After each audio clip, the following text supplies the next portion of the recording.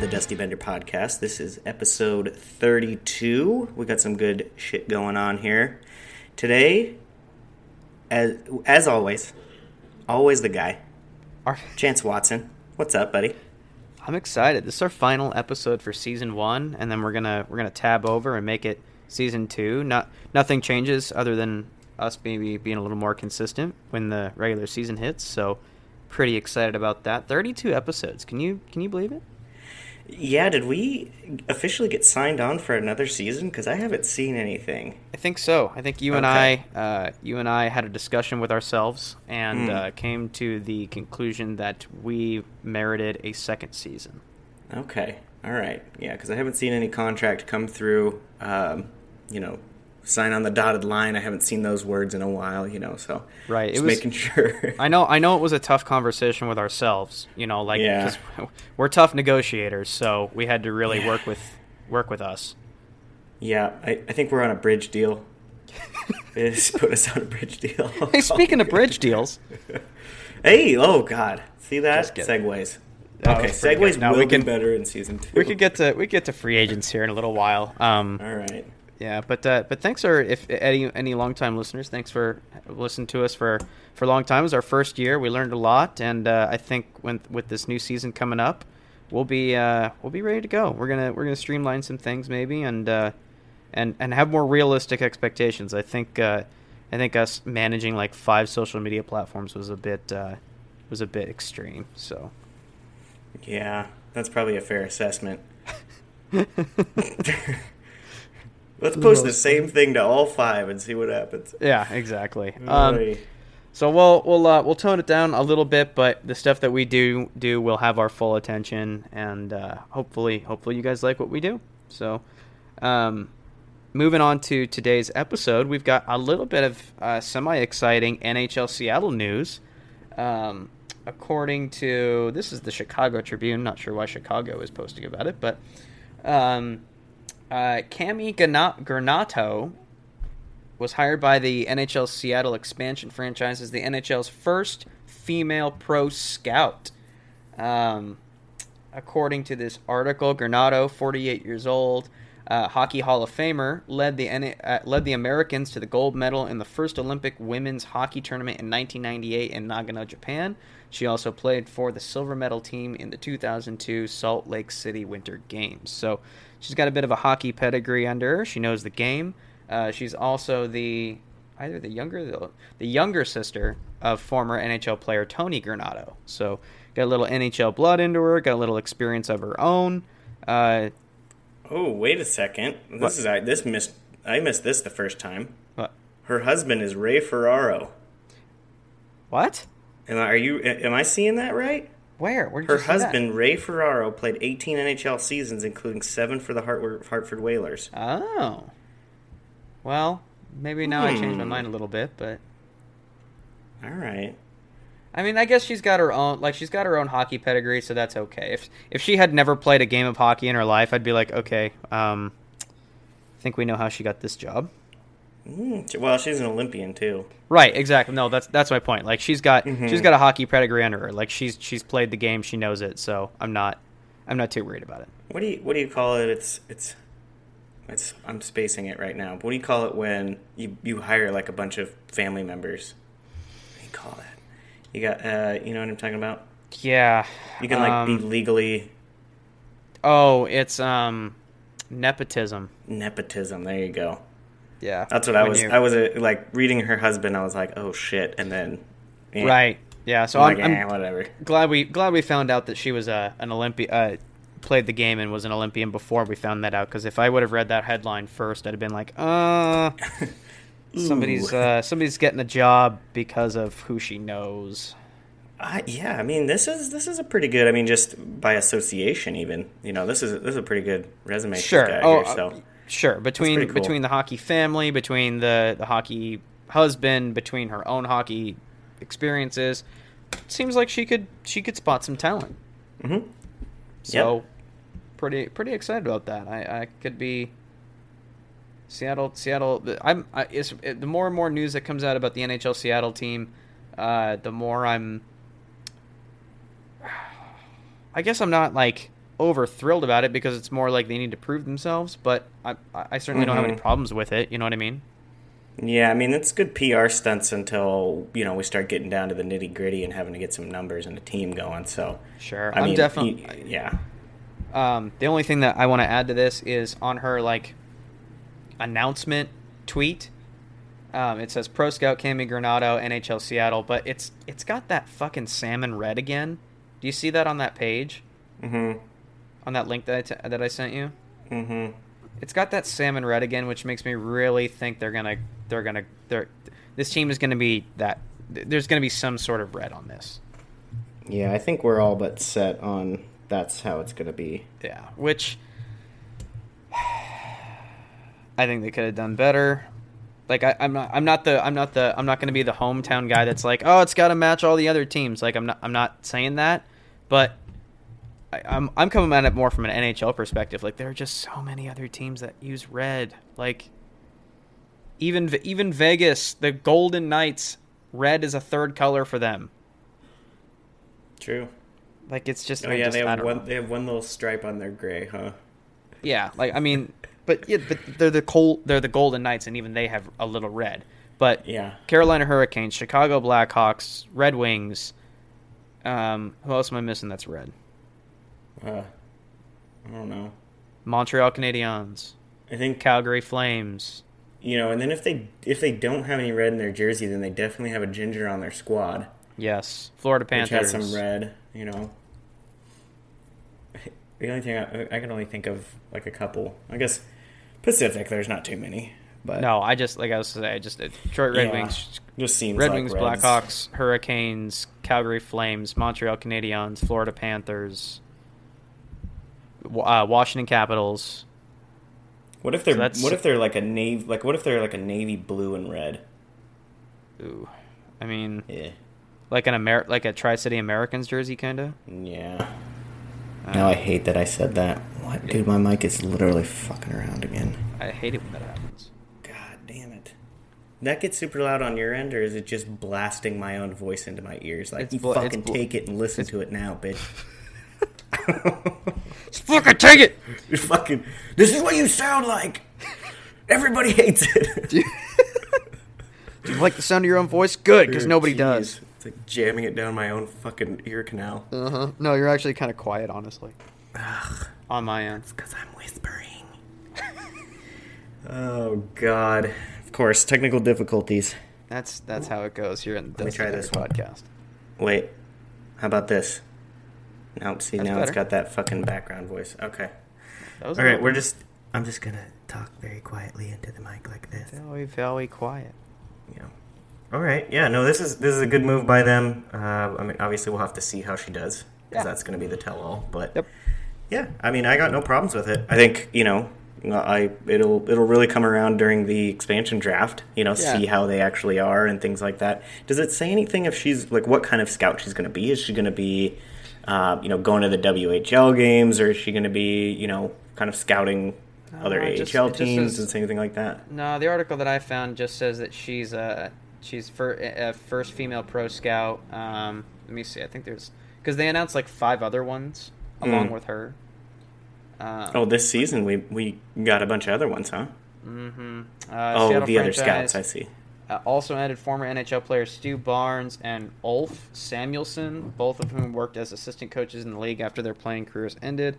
John Goodwin and Dave Hunter round out the pro scouting staff. Cool. So she's one of 5 pro scouts. So it doesn't necessarily say, but I'm sure each one of them have their own responsibility. Doesn't that usually go by either age group or region? They'll send somebody to the Swedish league or something, and somebody to, there's a European scout. There's a Is that a thing? It's very common. Okay. It's very common. So if a team likes to pick players out of the OHL, they'll probably have 2 scouts go there. Whereas if they're not as worried about the queue, then they'll probably send just one. But right.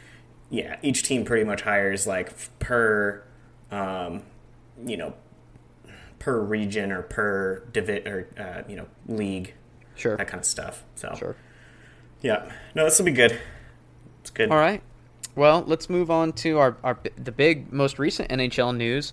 We actually had a trade, but usually trades in the preseason so close to the start of the year don't really happen that often. So this was kind of a shocker. Yeah, Carolina really wanted to move Falk. It made sense. You know, it made sense. But still, though, I think when you couldn't immediately when that deal with Anaheim fell through, for who were they trying to get again? They were trying to get Kasha. That's right. Yeah, and Ducks are just old school. Bob Murray was like, "Dude, are you really telling every newspaper that what the trade is?" Honestly, it happens all the time. So Bob Murray was just being a kind of a whiny little bitch, but that's okay. Yeah, that's kind of one of the reasons why what's his face got canned in Minnesota. Oh yeah, what's his face? Fuck's his name?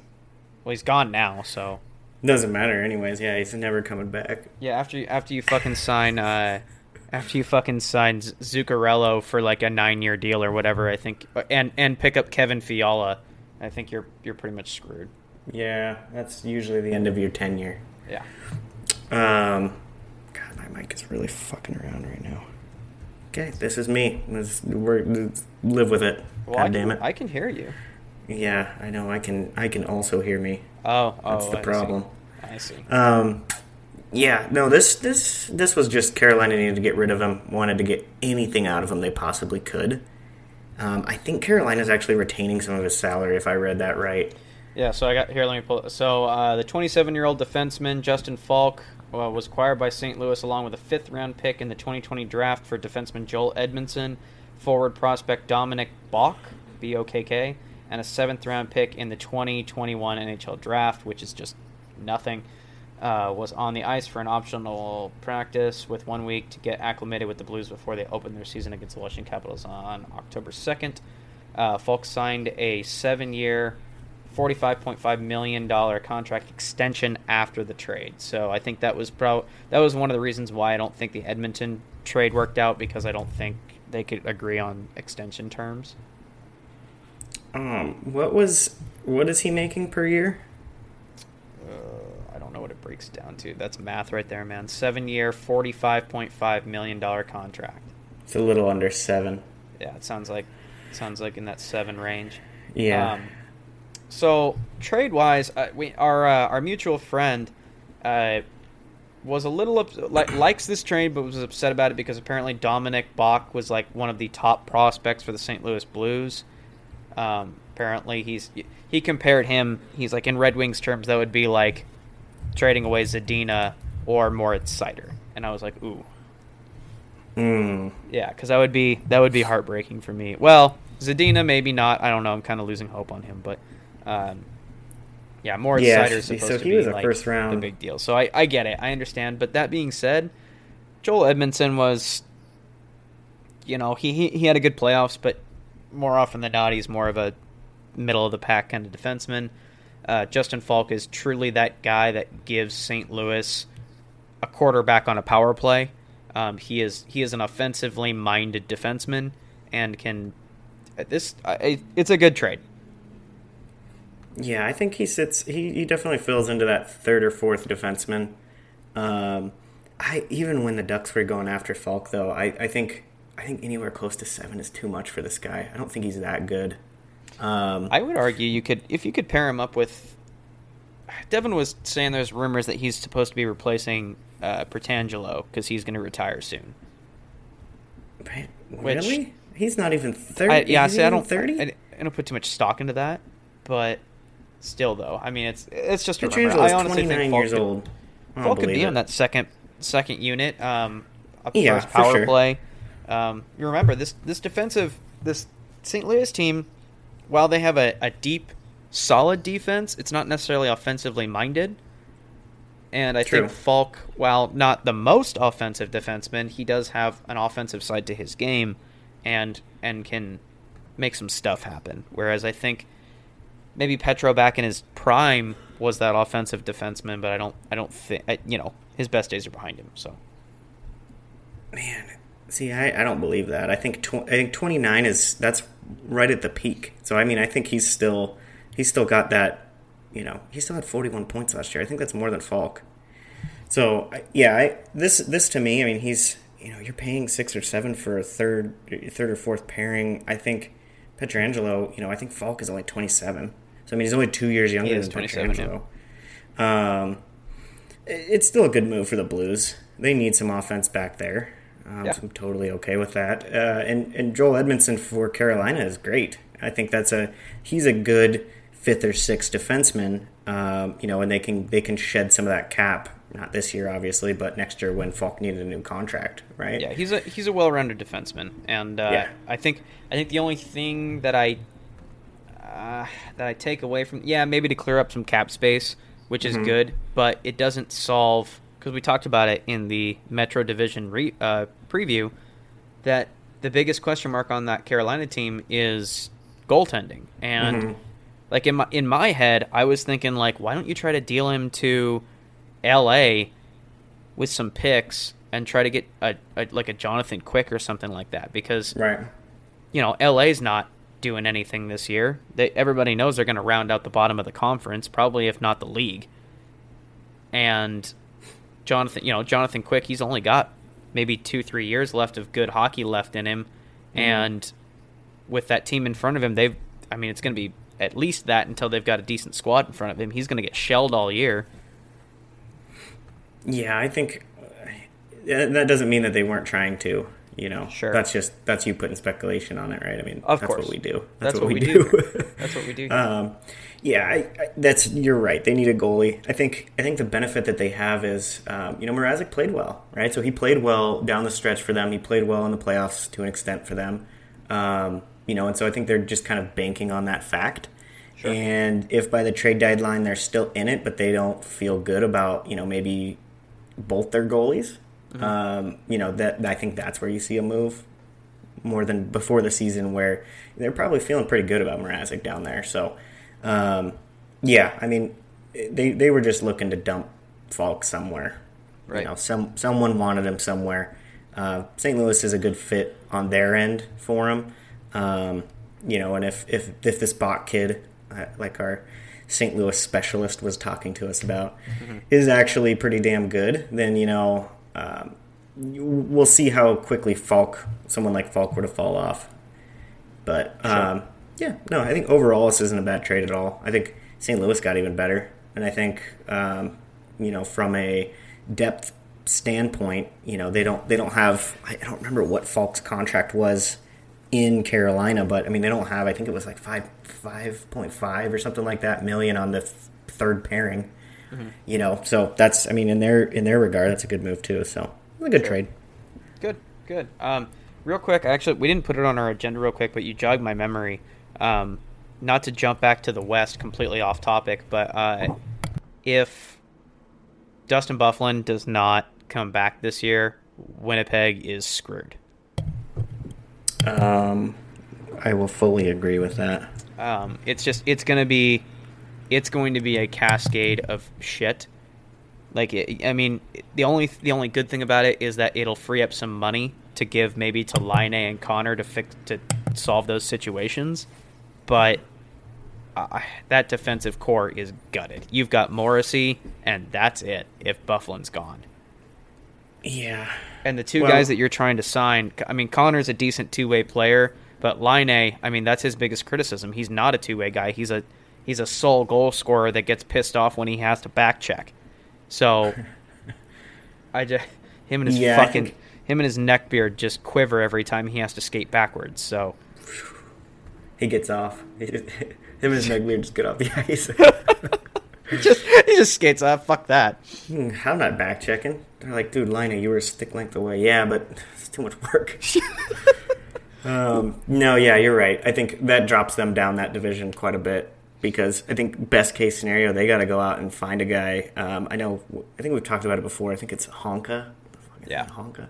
Someone like that, where they have to have some defensive prowess back there. So they would have to go get some guys that would be 5th, 6th on some other teams, and at least, do what, I think we've talked about before, Vegas kind of has done, and to some extent the Islanders, where they have, a defensive core. And so I think they would have to kind of reevaluate and go do that, which is never a good thing. I mean, that they would struggle for sure the first part of the season, and then they're probably too far gone, so. Yeah.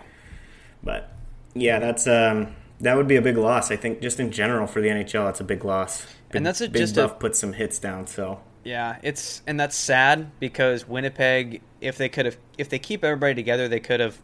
I mean, this is a team that technically was a win. I mean, is not a bubble team. They were favorites. They were in the conversation to win the cup, and they've been. It's just usually when you see a decrease in teams, it's usually like what's a good example? Pittsburgh. Pittsburgh. You saw their climb to being the best team in the league. They went to the Stanley Cup that one year and then lost to Detroit. And that was that was their year, almost to the year. And then they won the Stanley Cup the next year. And then, they've always had good, and then they won the back-to-backs. And now you can tell that they're slowly, Pittsburgh's still going to be a decent team this year, but they're slowly losing their window as their core ages. You don't normally see a huge drop in talent like this. Last year, Winnipeg went from in Stanley Cup conversations to, boy, are they even going to make the playoffs this year? Right. Yeah. Yeah. I mean, we've kind of talked on this stuff, but what about this? What if you're sending either Laine or Connor over to Buffalo, who wants to move a 30, 40, 50 point defenseman? Yeah. In Ristolainen. I mean, that's that not only shores up their defensive pairing, even if Buff does come back, right? You can always use more D, sure. Right? And gets you off the books for what those guys are probably wanting, $7 to $8 million. Both of them are probably wanting 7 to 8, you know what I'm saying? So actually, I'm sure Laine is wanting more than that. Seeing Besser and Tkachuk and all these guys sign for about 7. Oh, yeah, he's going to definitely be a prick about the whole thing. Yeah, he's probably wanting at least 8 or 9, I would guess. So, and I'm not sure what Ristolainen's contract looks like, but I'm sure it's going to free up 2 to 3 million in money if they were to trade, straight up for Laine to Ristolainen, and Buffalo would probably have to send something back, would be my guess. But, yeah, Jesus, this fucking mic, dude. Are you dying over there? Dude, can you hear my neighbors talking, or is it just me? It's just you. I can't. You're coming in. You're actually quiet to me. Am I? Yeah. Oh, this is bizarre, dude. It's got to be something with the recording software. Oh, is your computer recording off of your computer mic or your mic that's in front of you? No, it's coming off my mic. Okay. Interesting. Yeah, I guess I'll just deal with it. Okay. Cool. Yeah, what else we got? Up on the agenda next, so talking about free agent signings, more of them fall off the board. That was bound to be expected once the big domino of Marner fell. Was it Brady Tkachuk? No, Keith Tkachuk. Matthew Tkachuk. Jesus Christ. You were one of the Tkachuks, so you had a 33% chance. The Calgary Tkachuk. He just got a decent payday, bridge deal, if I'm not mistaken. Mm-hmm. Yep, 3-year, $21 million. It's about $7 million annually. I almost think that this is kind of an overpay, but yeah. From what I was reading, though, I mean, they basically are saying that he is a team guy. I mean, he's a guy that everyone on the team likes. Other teams fucking hate him. Right. Right. So, I mean, that's there's nothing wrong with that. Paying for his personality, though. Yeah, I think he still had, let me check real quick, but I think he still had a decent amount of points. He kind of had a breakthrough last year. I think he was close to 70-something. So, I mean, it's not like, it's not, and he's 21. So, I mean, it's not like you're paying, he's 77 in 80 games last year, dude. Sure. You're not paying just for personality. You're not paying just for him to have a little bit of grit. I mean, 70 points is good. That's right. Yeah. That's true. I retract my statement. That's not $7 million is probably good. And honestly, if he bursts out of that, it could be a bargain in the future. Yep. I mean, I think if you didn't have the logjam that first line has, right, where Lindholm, Monahan, and Goudreau are that's your first line. You just know it is. He'd probably be on that first line. But his problem is, he's got a left wing in Goudreau who's putting up 90 points, So Yeah, exactly. It's just to really get around that. Yeah, no, it's a good contract. They got a lot of money locked into those three guys, but I think, whereas Lindholm's a little more expendable than Goudreau, Tkachuk, or Monahan, in my opinion. So, no, this is a good move. I mean, you're not looking at like Toronto where they have three players well over $10 million in their front six. This is a guy that is gritty and can play that second line role, and for $7 million, that's not bad. So they're just, for 3 years, they're just figuring out what he actually is. I think he's going to be hovering right between that 60 and maybe mid 80s point range. That's probably a good guess. So it's a good signing. Yeah, absolutely. You've convinced me. Other big name to fall off the unsigned board is Braden Point. 3-year contract worth an AAV of $6.75 million. So definitely a team-friendly deal.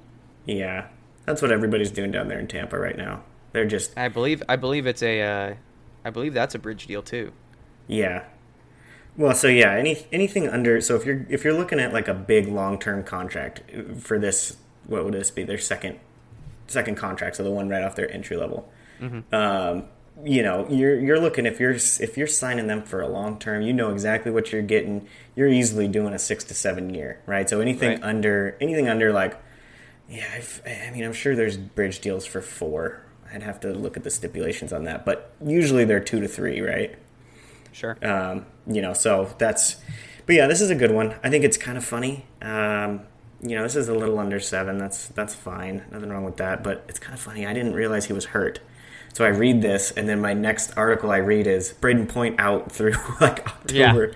I was like, dude, what are you doing signing freaking contracts? And then you're like, oh yeah, by the way, my toe's been hurting or whatever the fuck it is. I was like, dude, that's a bold move, brother. That is a bold move. Yep. No, but that's a good one for them. God, if he wasn't behind Stammer, at times last year he was playing like a first line center, so. He could be. Yeah. Honestly, I think maybe the time of Stamkos is like, Tam. I predict some regression with Stamkos this year. We can get to that in a little bit with the Atlantic Division preview. But I could honestly see Point taking that first line center role.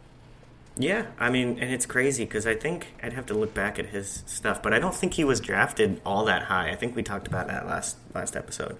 Yeah. So it's just crazy. It's crazy. Some of these guys, those late rounds, you just get lucky sometimes. Yep. And I think that's what happened here. But yeah, good for him. I think he probably set the table for Tkachuk, right? He probably took that deal, and Tkachuk was like, "Fuck, I can." We got a little more cap space than them down there, so let me get a little bit more.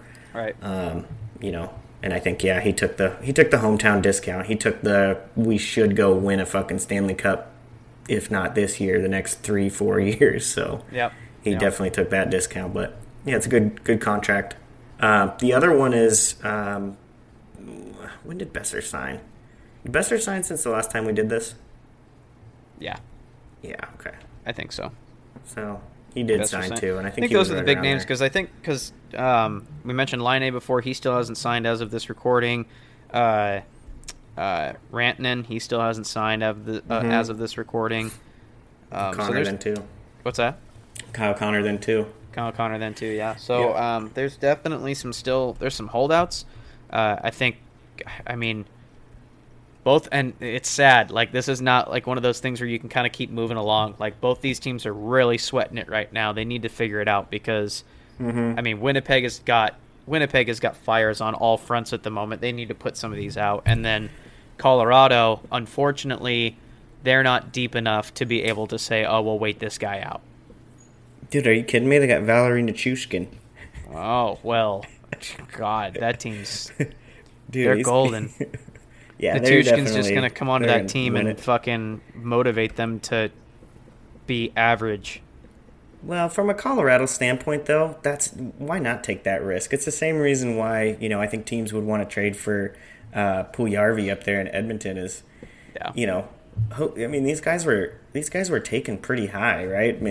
These teams were pretty high on them for a long time. So if you can have the magic words, and get him to where he needs to be, then you're fucking set. But Sure. I think these two guys have been kind of swept up in the fervor that is the RFA frenzy at the moment.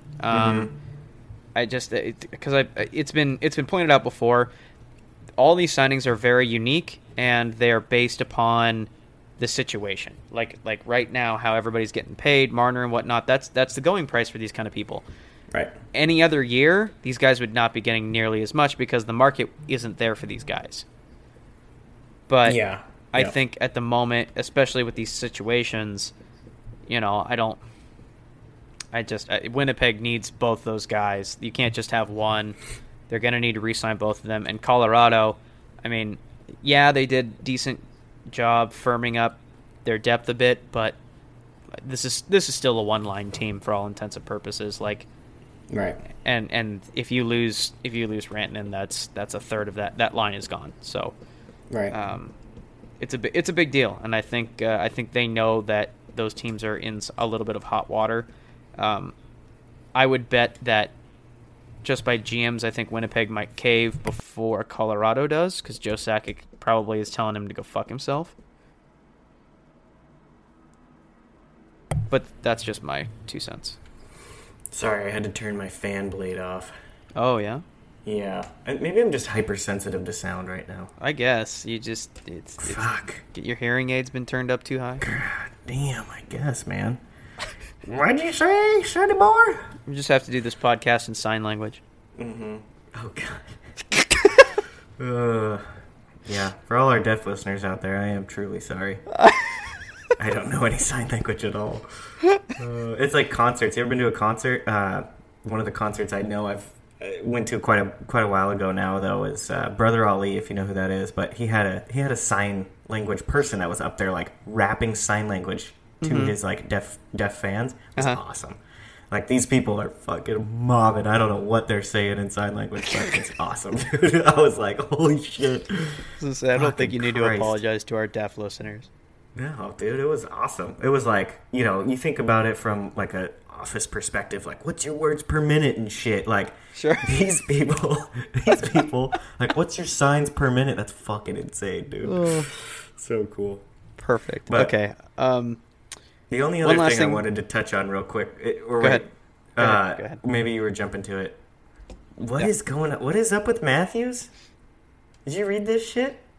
Oh, or is that what you were going towards? He got drunk with a bunch of some of his buddies and ended up having a disagreement. Like, he tried to get into, like, a security woman's car, and after he had a conversation with her and walked away, he mooned her. Oh, jeez. Yeah, he was drunk, and I think he was just being an idiot. It's honestly not that big a deal. In a league where Patrick Kane can punch cabbies, I think this is pretty low key. So she's mad about seeing his freaking goat. No, I don't even think she saw. Apparently he didn't even show his bare ass. Apparently he just showed his underwear. So it's really not that big a deal. I think she's just trying to get the payday from it. Yeah. Well, this was right up the road from me. Look at this shit. I could have maybe been there. I'm the one I'm fucking shit-faced with him. I'm like, yeah, fucking mooner, dude. But don't show your butt, because then you're really going to have pay her. Like, I'm a pretty, reasonable drunk, I guess. Yeah. I just really start thinking of the legal terms when I'm out drinking. That is hockey buddies. I could tell you right now that is not true. That is definitely not true. He would have been following me. I probably would have mooned her first, and then he would have been like, "That looks like fun." And then you fucking pounded on the hood of the car. Dumbass. I have for all of our listeners out there. I have hit the tire of a cop car with my cane before. Those were fun days, though, right? Yes, that was quite good. I liked the one where you pounded on the hood of one of their Moscow PD cars to get their attention to explain that I got kicked out of the bar. We were unjustly kicked out of a bar. Excuse me, sir. What kind of options do I have to get back at this bar legally? He's like, dude, go home. He's like, none, zero. He's like, well, I can, if you want to get in the back, I can take you over there. No, dude, I'll walk. Oh, shit. Yeah. That's what happens. So the moral of this story is, Austin Matthews, if you want to party and not, some tiny little scan, like, show your boxers. Come on, dude. It's pussy shit. Yeah, that's pretty. Give me a call. I'll fucking take an Uber up. Perfect. Okay. Last thing before we get to the division recap for the Atlantic, let's do a little preseason talk real quick. As of right now, the top team in the Atlantic Division is the Canadians. They're 4-1. Devils are 4-1. Predators Central, they're 3-1. And Golden Knights, they're 4-0. They're the only team in preseason that has not. Actually, that's not true. Capitals haven't lost. Bruins haven't lost. Bruins have lost. I apologize. So it's just Vegas and the Capitals. Yeah, not that preseason means anything. Matter. But. Yeah. No, it's been good. I mean, look, you can take a start like that and feel good about it, right? Yeah. There's no denying that. Yeah. Right? You can look back at preseason. Everybody's going to go, "Oh, it's fucking preseason," but hey, if your team's humming and you got guys from your AHL team, your fucking ECHL team, for all we know, and you're still winning games, right? Like, you got to be feeling pretty good. I mean, it doesn't really matter if, everybody next to you says, it's fucking preseason. Like, good job playing scrubs. But, so you take that and you still take that in. So 4-0 is this is the best league in the world. So even though it's preseason, that's still something to tip your hat to. It is. And I honestly, I mean, even it's just not that surprising. I mean, Vegas this is the one division. That Pacific Division, it's just that the disparity between the top teams and the lower teams is just so large compared to the other divisions. Yeah. Preseason's been good. I got to watch a little bit of hockey. I've pretty much, I haven't been using it. I've been using it more of, from a selfish standpoint. Sure. Admittedly. Sure. Just exactly what these teams are doing with some of their players. Trying to evaluate them and figure out where they're going to fit. I'm looking at these teams and I'm saying, who's going to fit on, the old Radix Bonks, and who's going to have a nice fantasy season for me because, I'm sick of losing, Well, without further ado, let's jump over and we can talk about some of the best players in the Atlantic Division. Yeah, that's something we could do. All right, let's do it. As with always, we'll go in the positions that they finished before, going from 8th seed to 1st seed. So, without further ado, let's start with the number 8 ranked Ottawa Senators. They ended the season last year with 29 wins and 47 losses, with 6 OT losses. Yeah, they're going to be at the top of this division this year. Their goal differential was minus 60. Yeah, but I mean, 10 more goals their way and they would have still been. God. But, This is okay. It's not. I'm going to put it this way. The situation in Ottawa, it's not the worst case scenario. True. But it's pretty bleak. Like, this is. There is. For some reason, there is a speck of hope on this team. There's a lot of youthful energy, a lot of guys, fresh, brand new start, new identity, blah, blah, blah. Turning a page, trying to generate some excitement in Ottawa. I get all that. That's not going to translate to on-ice success. They've got some guys here that will probably be the futures of these teams. Mm-hmm. But this, I don't. This is going to be. If Ottawa isn't last place in the league, I will be very surprised. They're going to be fighting LA probably for last place in the league. Yeah, I think you're right. I think they're going to be down towards the bottom for sure. I think they'll be a top 5 pick. I mean, I think there isn't a person in the entire podcasting NHL world that would disagree with that. Maybe an Ottawa Senators podcast somewhere is really excited. Maybe. Yeah, I mean, you look up and down, they're very not only young, like they have some guys that are pretty young, but they're just like even their older guys are not any good, right? No, They're like you look at their forward group, like Colin White is a decent player. He's okay, but he's not. He's any other team. He'd be like a second to third line guy. Yeah, I mean, realistically, this year especially, I'm putting him on a third line, right? So, I just, and it's just what happens, right? There's a lot of familiar names on this team. Like if this was 5 years ago, you might have some, Connor Brown. Like that's a name. Colin White, that's a name. Anthony Duclair, back when he had some promise, that's a name. Pajot, he's been on the team. That's not bad. Bobby Ryan, there, 5 years ago there'd be some optimism there. Anisimov, he definitely had some that's awesome. some promise with Chicago. That's Tyler awesome Ennis, that he's also, line, there's some Chris Tierney, Michael Boddicker. There's some big names here that at one time garnered hope. Now not so much. Yeah. Like, so Colin White's still young. This Drake Batherson kid, I think I've read some good things about him, so we'll see kind of what he turns into. Anthony Duclair looked good in preseason. Duclair's always shown bouts of brilliance, and I don't think his problem has been play. It's he doesn't get along in the locker room with people for some reason. Yeah, I think it's not only that, but you will see him for 3 games, and then we won't see him for 10. Yeah, you know what I mean? And that's just with any coach. It doesn't matter who you are. Like, you could be the worst coach in the league. You're not going to want that shit on your team. Right. And it just doesn't get any better. Yeah. It doesn't get better when you go to the defense. When your best defenseman is Ron Hainsey. Debatable. Okay. You could argue Chabot, but... I think Chabot is. He had 50-something points last year, dude. Yeah. On a shitty Ottawa team. Yeah, but it's easy to score goals when you don't need to play defense because you don't give a fuck. Oh, poor Craig Anderson. He's going to get fucking lit. He is going to get just lit up. Anders Nielsen is going to be the backup. I actually was riding pretty high on Nielsen last year. I do think that there's some promise there. I think that guy's got what it takes to maybe be a center because he showed moments of brilliance with Vancouver.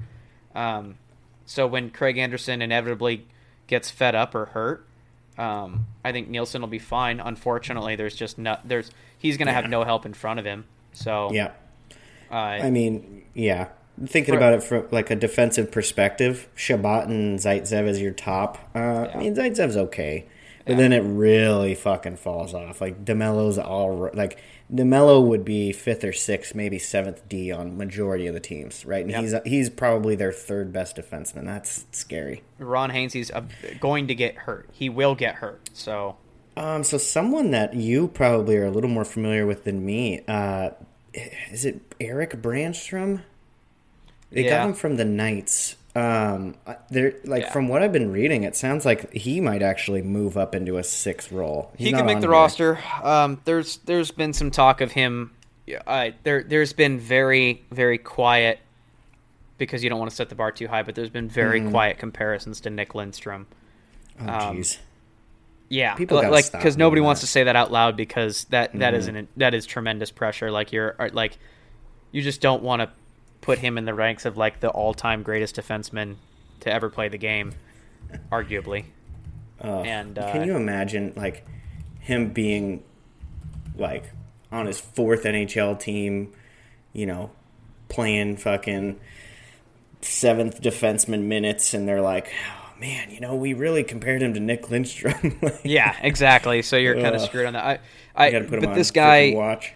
Apparently, I mean, I've heard the backstory on this guy. He was a top he is the top defensive pairing. He could honestly make this roster with how bad it is, and be a top contributor on it. I don't think they'll do that because I think they know what kind of season they're in for, and I don't think they want him getting hurt or anything on a team on a year that there is just going to be a throwaway year. So, right. I mean, maybe to get him some experience, they'll move him up, but I don't think that's going to happen. So fantasy-wise, God, there's just not a lot here. Brady Tkachuk is going to be the powerhouse of this. He's going to be the powerhouse of this offense. You could take flyers out on Anthony Duclair if like maybe a daily play if you just have some free, if you've got a roster spot that's kind of rotated out for free agents. Anthony Duclair might be, Pajot might be something. I just don't waste any main picks on Colin White and Connor Brown. I just don't see it. There's other bad teams that have better first lines. Defense, I wouldn't waste anything on this. I mean, unless you're really hurting for defense, I wouldn't even Shabbat maybe, but there's going to be better defensemen available. Shabbat for me, if your league doesn't put a ton of like emphasis on plus minus, he can provide value because he's going to have. I think he'll be in the 40 to low 60 range. Like 60 is maybe a nice, but so I think, but his plus minus is going to be god awful. There's just no way. So, And then on the back end, I would not. Don't even pick up Craig Anderson. Don't pick up Nilsson. Wait. See if maybe spot plays if they're playing another horrible team in the league. Maybe it's worth it if you're trying to just get a bit more plays in a week than your opponent. But it's just using any sort of draft pick on these guys would be a waste. Like there's just unless there's no one else. Like this is like the bottom of the barrel. These guys are going to get shelled. They're not going to get W's. Their save percentage is going to be horrific. Like, only pick these guys up in spot situations where you think that Ottawa might pull out a W. So, other than that, there's just...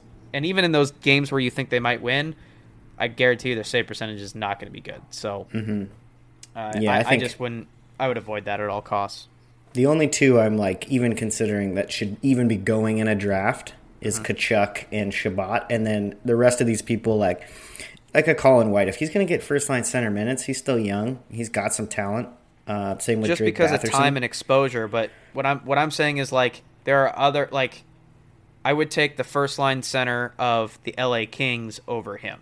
Right. Well, and all I'm saying is those are two guys that I would watch, right? So I'd probably put them on my watch list or something, but, maybe Bobby Ryan and Duclair too, just to kind of see how they're doing, but I'm not drafting. There's only two guys on this team that I would even consider drafting. So, yep.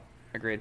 All right. Cool. And then I think I already said it. This team will take last place in the Atlantic Division and probably the conference and maybe even the league. So, wait, update on the Austin Matthews incident.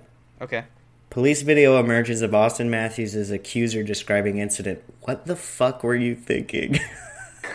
So this freaking rent-a-cop is like, what the fuck are you doing, dude? Like, what are you... That's hilarious. Oh, shoot. You heard it here first, people. You get that and post it to the Facebook. You know I don't know how to do that. It's like posting to your personal Facebook, but just going to the Dusty Bender page. You realize I just used my pointer fingers to type, right? Oh, yeah. I've seen it. We call it pecking. That makes sense. How did you do reports in college? Paid people and beer. That makes sense. Hey, you want to get a beer? Yeah. I have a paper due tomorrow. Cool. I'll go out drinking. You go home and do my paper. One of our mutual friends from college did all my chemistry homework. So hey, there you go. Yeah, it's one way to do it. All right, let's move on to the 7th ranked from last year. The good old reliable Detroit Red Wings. They finished the season with 32, 40, and 10 with a 74 points and a minus 50 goal differential. Huzzah. Let me since I know the most about the Red Wings on this one, give me your little analysis real quick. Looking at this division, I think they're gonna be battling for that 6 or 7 again. I think there's some promise, but I think their back end and their goaltending is still very much a question mark. I really like some of their young forwards, and so we'll get into that in the fantasy side of things. So let me preface this. This team, don't bet on them. You're right. They're going to round out 7-6. Maybe if everything clicks, they might make a very faint push for a wild card spot, like an outside shot bubble team, at best. But on the opposite side, this team has incredible fantasy potential because the Red Wings are set to have a very potent offense this year and a very, very weak defense. Mm-hmm. So they've got, like you mentioned, the youth on this team is amazing. Tyler Bertuzzi, Dylan Larkin, and Anthony Mantha is a very solid first line. It's going to be Whelan and Dealin and Passon. Larkin's set to have even a better year this year. Second line, plugging in Athanasiou with Valtteri Filppula. Somebody's a little more solid on the center. Right now they've got Taro Hirose on there. Hirosi's got a lot of promise. He's the guy. Not necessarily, he's not on the roster because necessarily he's stood out. It's more that he's put his time in the AHL and it's his turn, which is fine. You know, he's earned it. I think he's a solid enough player to get that. Third line is where things kind of dip down. Frans Nielsen is his best years are behind him. Adam Ernie, they picked him up from Tampa. This is kind of an Yzerman we trust trade because apparently they just needed somebody to round out that bottom pairing. Philip Zadina is that 6th-round pick from 2 years ago. He is set, he's kind of going through a goal drought right now, but the guy is a great playmaker. So he's got some promise. Hopefully he can find his game this year. This is going to be a good year for him to try to find it because the Red Wings have low expectations. And then that fourth line is, I'm going to argue, might be biased here, but the worst fourth line in hockey. Darren Helm, Luke Glendening, and Justin Abelkader. This line is utterly garbage. It is that I will vomit every time they get on the ice, and they should probably just I don't know, play with the knobs of their sticks or something because it's just awful. It wouldn't even be good to play in the AHL, honestly. That's a top line in the AHL. Are you kidding me? So the only thing I disagree with, and I'll have to get your opinion on this. I don't know how you feel about Luke Glendening, but you got to find a spot for Veleno, right? Isn't that his name? Yes, Joe Veleno has been tearing it up below. This guy is a prospect that they've had he was drafted arguably much later than he should have been. He should have been drafted in the top 10, honestly. I don't know how he fell to the Red Wings the year he got drafted. This guy is showing promise. He's putting up points in the preseason, and I think he scored 7 goals in 4 games in the prospect tournament. So not that necessarily translates to NHL talent, but yes, I do think Veleno will get a crack at the roster, and if he's put on that first or second line, maybe skating with Athanasiou or something, for sure. These top 2 lines are going to produce points. I foresee the Red Wings losing a lot of 5-3 games and 4-3 games and 6-5 games. Like I see them losing a lot of high scoring games. So because the offense on here is not bad. There's not a lot of depth, but there's a lot of young talent with a lot of scoring promise. That's going to be one of the few not problems they have this year. Everything else is in tatters. Their defensive core is gutted. Mike Green, he will inevitably get hurt. Trevor Daley is complete garbage. Dennis Cholowski has promise, but see how it goes. Patrick Nemeth is a middle of the road defenseman. Philip Hronek is too young, and Danny DeKeyser he's just a middle of the road guy. They don't have Jonathan Ericsson on here. Thank God he got hurt recently. So, Jesus, dude. Thank God him and his family are probably eating crackers. He thankfully got hurt and will miss some time. So, Jesus. So do you think Seider plays? Do you think they're going to plug him in, or are they sending him back? Seider will get looks, depending on how he will not start the season. His goal because initially when he got in, so for those who don't know, Moritz Seider was the first round pick for Detroit this year. A big shocker because he was kind of set for the 16th round and he went 6th. Seider we'll put it this way. In a positive situation, he will make the AHL because initially the Red Wings wanted him to go back to Germany, and he made it clear in the public that he doesn't want to go back to Germany. He wants to play in North America. Good move. So he'll make the AHL roster, and if he shines in the AHL and the Red Wings aren't doing well, he will get some looks. I think he will play the few odd games, maybe 10 to 12, maybe. I don't see him being a main part of this roster, mostly because they don't have any motivation to bring him up. And he's 18 years old, he's young, he needs experience, he's been playing in Europe his entire life.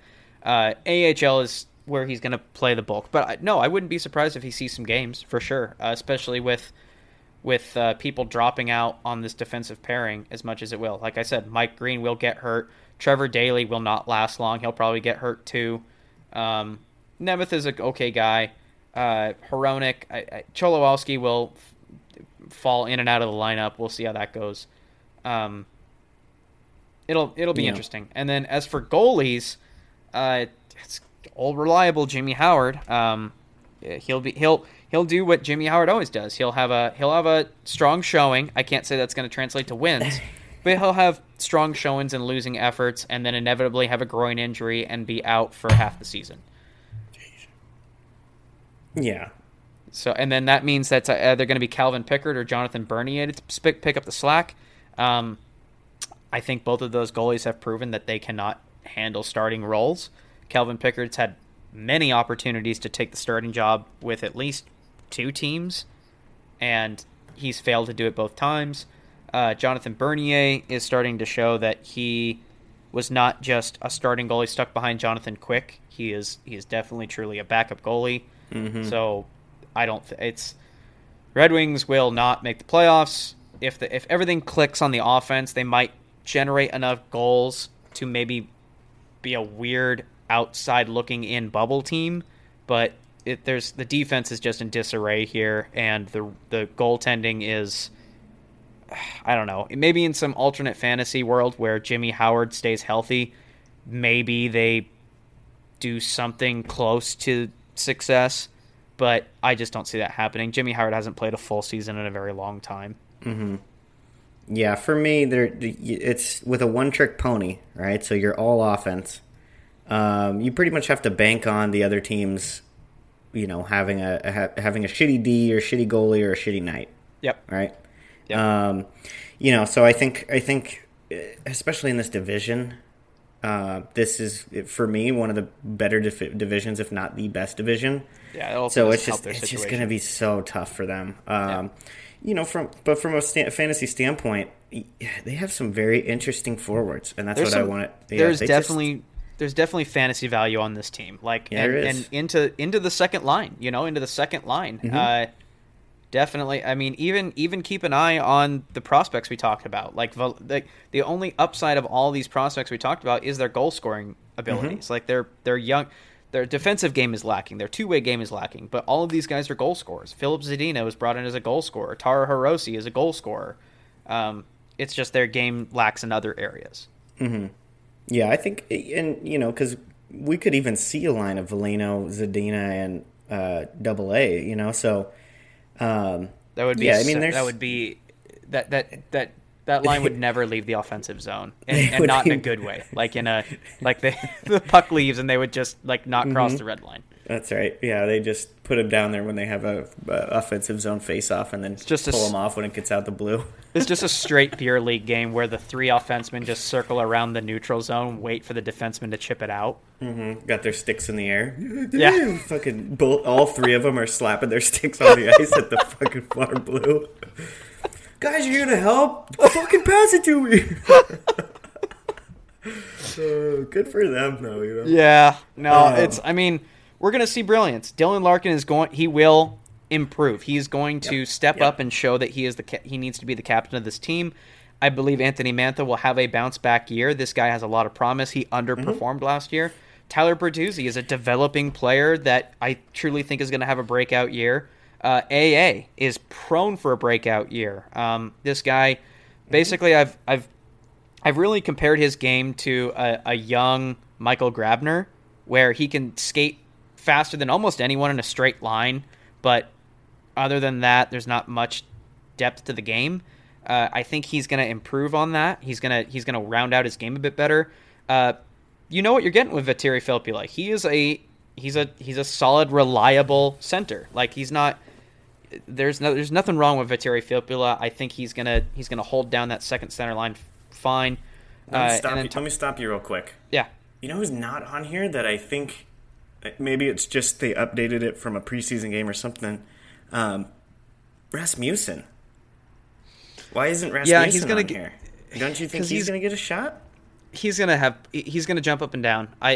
You're right. Rasmussen should be on this team, but it shows that there's so many like in betweeny guys. Like there's so many guys that don't. True. You know, like they're on the roster because there's open spots. It's not that they really deserve NHL status. Yeah, that's true. And Rasmussen's one of those guys. Like he's not bad. He's on any other team he'd maybe be a fourth line, third line guy. But because of this Detroit Red Wings team, he might honestly see second line time because Hirose might have a bad stretch of games and move him out. Maybe Adam Ernie, that trade doesn't work out, and they move him back down to the AHL. Maybe Zadina still hasn't found his NHL rhythm and gets the below the first line, the locked-in first line of Larkin, Mantha, and Bertuzzi, and AA on the second line. This roster could totally flip around. So right. So who are you taking fantasy-wise? Who are you even thinking about? I'm loving Larkin. This guy's going to be driving points on there. Also loving Mantha. This guy's going to be – they're going to be working together really well. Tyler Bertuzzi, slightly less, but I think only good – maybe. If he stays on that line with Larkin and Mantha, good things are bound to happen. AA, I think – while I think AA's game is going to improve on last year – I think his lack of consistent line mates is going to hinder his point growth. Like Valtteri Filppula, I think maybe he could make some chemistry with that. Unfortunately, I think they have very different play styles, and I don't think the chemistry is going to develop there very well. And then the Taro Hirose position, like I said, it could be Zadina one day, it could be Rasmussen, it could be Hirose, it could be Madison Bowie, it could be maybe Joe Veleno gets a crack at it. Anthony Sinu's wing partner could change out daily if they wanted to. So I think a lack of chemistry and consistency is going to hurt that second line a bit. But he did that last year, and he was a streaky player. AA would get 12 game point streak and then go quiet for another 12. Yep. So AA is not a bad very late draft pick. The first line, I'm loving that first line. Filppula might do well. He's consistent, and I wouldn't if Mike Green stays healthy, take him because he will quarterback power plays, but he's not. Once he gets hurt, just drop him. And then you could take Jimmy Howard in late rounds if you're really hurting for like a third goalie or a fourth goalie. If you're that kind of player, a fantasy player, you could pick up Jimmy Howard. He's not Jimbo. bad. Yeah, it's you know what you're getting if you pick up Jimmy Howard. Truth. I agree with that. Cool. Otherwise I would say don't waste picks. Don't waste draft picks on anybody else, but do keep your eyes on the many. I just named so many perspective. Like there's a reason why they won the prospect tournament. There's a lot of great youth and talent here that just isn't ready to develop just yet. So keep your eyes peeled for those young guys that could pop in and out of the roster. Cool. All right, number 6, Buffalo Sabres. They ended the year 33, 39, 10, 76 points, and minus 45 goal differential. Yuck. So this team started off hot, though. Remember that? This team started off They did. So really hot. there was like a, what was it, 15-game win streak? I don't remember I don't remember exactly what it was, but I mean they were top of the division for a while, right? And everyone was like, "Oh, damn, it's their year," and then they just shit. Might be more than 10, but less than 15, somewhere in there. I think maybe like 10 or maybe 11 or 12. But there was genuine hope in Buffalo again, and then it just fell apart, dwindled. Yeah. So, but I like them better this year. Yeah, there's not a lot of people talking about Buffalo, even though there's reasons for hope here. Right. Looking at this roster right now, do you know anything about this Victor Olofsson? I don't know much about him. I watched him play whatever preseason game that was. He looks good. Okay. I don't know much about his background story, but he looked good. Very, very similar to, just to kind of bounce around from what I've seen in preseason, very, very similar to Kubalik in Chicago, where he was so noticeable. Like this Olofsson kid was just so noticeable. You know, but I think VC played better on that line. I won't say better because Olofsson had a nice game. But I can see VC just from the seasonal standpoint playing on that line. And then, you know, that kind of makes your second line, it makes Buffalo's second line look pretty good if that Olofsson kid's going to stick around. So he looked good. If he doesn't crack the roster this year, I think they got to reevaluate their fucking soccer coach. Yeah. But yeah, no, this is a good top six. And then we got guys hanging out around the bottom six like Kyle Okposo, who has had big years. Obviously, nothing crazy away from Tavares, but they're decent. This is a decent team. Here's the big question: do you think Casey Middlestat will finally live up to what everybody expected in a third line center role? Yes. Oh, well, see, that's not what everybody expected of him, though. Right. So, but I think he'll start to find his way as a third line center this year, where he's okay. I mean, he pretty much got in there, and they were like, "Dude, you're 19. Learn to be a second line center now. We need to win now." And he was like, "What the fuck, dude?" He's like, "I don't even have hair on my nugs. Like, right? I can't even buy a beer after the game. I can't even buy a beer. I fucking I get smoked by their first line, and I gotta go home and drink my fucking Capri Sun. Like." This poor kid, so I think it's going to be perfect for him to find his way on the third line, and then middle of this is the kind of this is me being optimistic for him. You're welcome, Casey. Mm-hmm. He finds his way, finds a little bit of a scoring touch on the third line, and then midway through the season they're able to move him up to that second line potentially, and then Marcus Johansson would slide over to his natural wing, right? So sure. I can see something like that happening, and I hope it does for him. Just from I'm sure he's a good guy. I haven't met him, but I think they have enough top six depth on this team that he can sit in that third line center and be comfortable again. So this is a solid top six. I think so. So Victor Olofsson, Jack Eichel, and Sam Reinhart on the first line. You could make a dark horse argument that this is one of the best lines in hockey. It's not, but it's up there. It's not bad. Second line, Jeff Skinner, Marcus Johansson, and Connor Sherry. I think they kind of underrate Connor Sherry a little bit. I think he's a better player than what they rate him here on Daily Fan. Yeah, but I'm not huge on him. So no. Yeah, I don't hate their rating. I think it is a little low, like you said, but I think he's more of a third line guy. Sure. Okay. Yeah. So I think, for me, this would be their top 9, right? Now, you ready for this? Go ahead. I'm going to fucking fire it off. I'm going to go VC, Eichel, Reinhart, Skinner, Johansson, and Olofsson. And then I'm going to go Sheary, Middlestat, Okposo. So that's their top 9 for me. And then from there, it doesn't fucking matter. Those guys are no names. Gergensons is the only one that's even got a name. So burn through this real quick. So defense... the Rasmuses, Dahlin and Ristolainen, they're on the first line. I know one of them, Buffalo's looking to move one of them. We'll see how that goes. Mm-hmm. It's Rasmus, right? Rasmus is the one they're trying to get rid of? Ristolainen, yeah. Ristolainen, yeah. Mm-hmm. So and he's... Mm-hmm.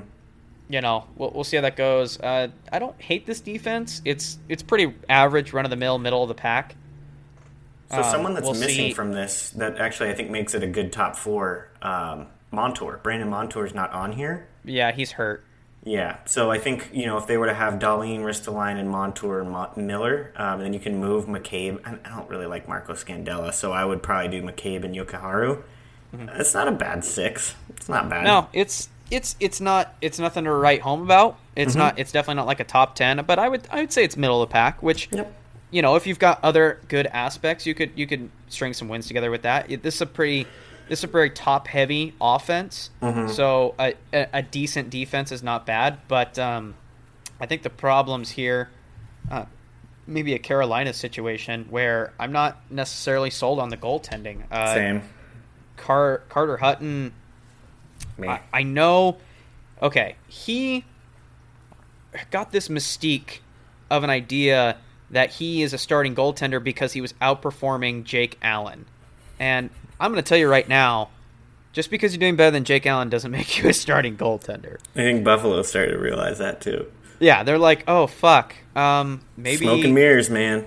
Yeah, Jake Allen will make Jake Allen makes any backup goalie look amazing. Now, that excludes Bennington is the exception to this rule. Bennington obviously is the real deal, but I think that's the problem is that Jake Allen has been around for so long. They try to start him and he makes their backup like Brian Elliott, they make these backup goalies look good. And Hutton, I think Buffalo took a flyer on him because they're like, "Oh, we might be able to get Hutton for a steal." Because for some reason, like Armstrong's basically like having sex with Jake Allen's mom or something because they just won't get rid of him. So we could get their future starting goaltender, and I think they're learning that that's not the case. So you're saying it's Jake Armstrong. It's not Jake Armstrong Allen. Is correct. That is Jake Allen Armstrong with the hyphen. Yeah, so I completely agree. I think you actually see more of Linus Ullmark this year than you do Carter Hutton. And that's not saying much because I don't have too much confidence in him either. No, he's been good in stretches. I think he's still young. I'd have to look him up. I don't want to. It's too much work. No, don't worry about it. I see a timeshare here. Yep, I agree. They should be a 50-50 split, realistically. Yep. Cool. While this division's really fun, I think everybody's kind of locked in because there hasn't been much. I mean, so Buffalo, I see them being a middle of the pack team. This is not a team that jumps out to me, but it's definitely not bad. They ended last year in 6th, and honestly, they could definitely do that again, especially with how the division looks right now. No good team. It's not like Winnipeg where there's going to be a shift in power. This division really hasn't moved around a lot, so I mean, it honestly could be 8-7-6 for the teams that we're talked about right now. Yep, I think you're right. I think the bottom 3 will stay pretty much the same. Yeah, I'm gonna say Buffalo keeps that 6th spot. Same. So fantasy wise, Eichel, that's an obvious one.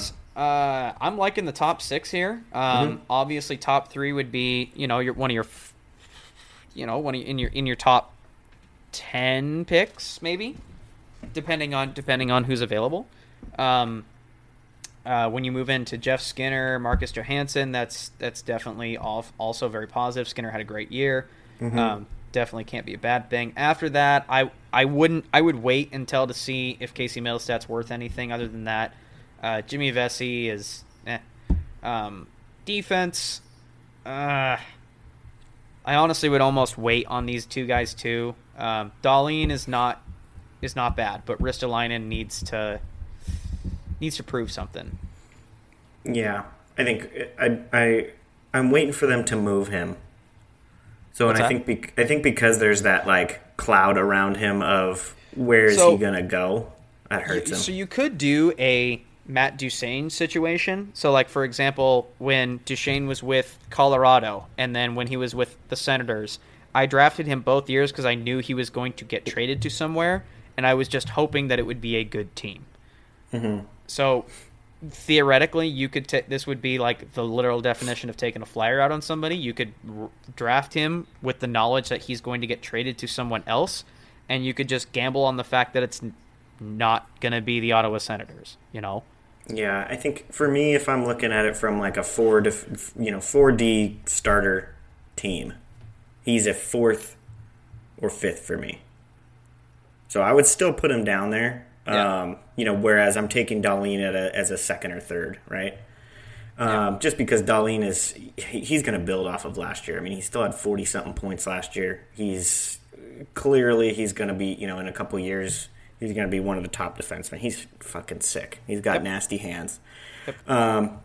So I mean, like you said, I think I'm actually taking a guy like Skinner over Olofsson or even Vesey, even though they might play on that top line. I think Skinner's for sure getting top power play minutes, and whoever he plays with, he's still going to have. I think he's in for another 30-plus goal year. I mean, he is good. I'm not taking either of their goalies though, unless for some reason I forgot about goalies until the last round. It could be a desperate situation where you need a spot play, or I mean, if you're in a really, really deep league, you could handcuff these goalies just to say that you've got the Buffalo team covered. But yeah, it's not. This would be a gamble. This is not like I'm not gonna like if you said, oh, I got picked up Hutton and Allmark on a handcuff. I wouldn't say it's a bad move. I just like it's risky. It's definitely risky because it definitely could bite you in the ass. There's no guarantee here that will work out for you. If someone in our league said that, I took him as a handcuff, I'd be fucking laughing all the way to the bank. Well, enjoy your 4-win season. It would depend on when they did it. Like if it was a late round thing and they realized that they only had 2 goalies, and you're like, all right, fuck it, it's the last round, they're still available, they're starting goaltenders. If they did that, then all right, maybe take a flyer on them. But no, don't like you like your first goalie pick of your draft. Do not pick up these 2. Please don't. That is if you not... do, though, post it on the Facebook page so we can publicly ridicule you. Yeah. Exactly. All right, let's move up to the Florida Panthers. Probably the only team in this division that we're looking at some changing of placement.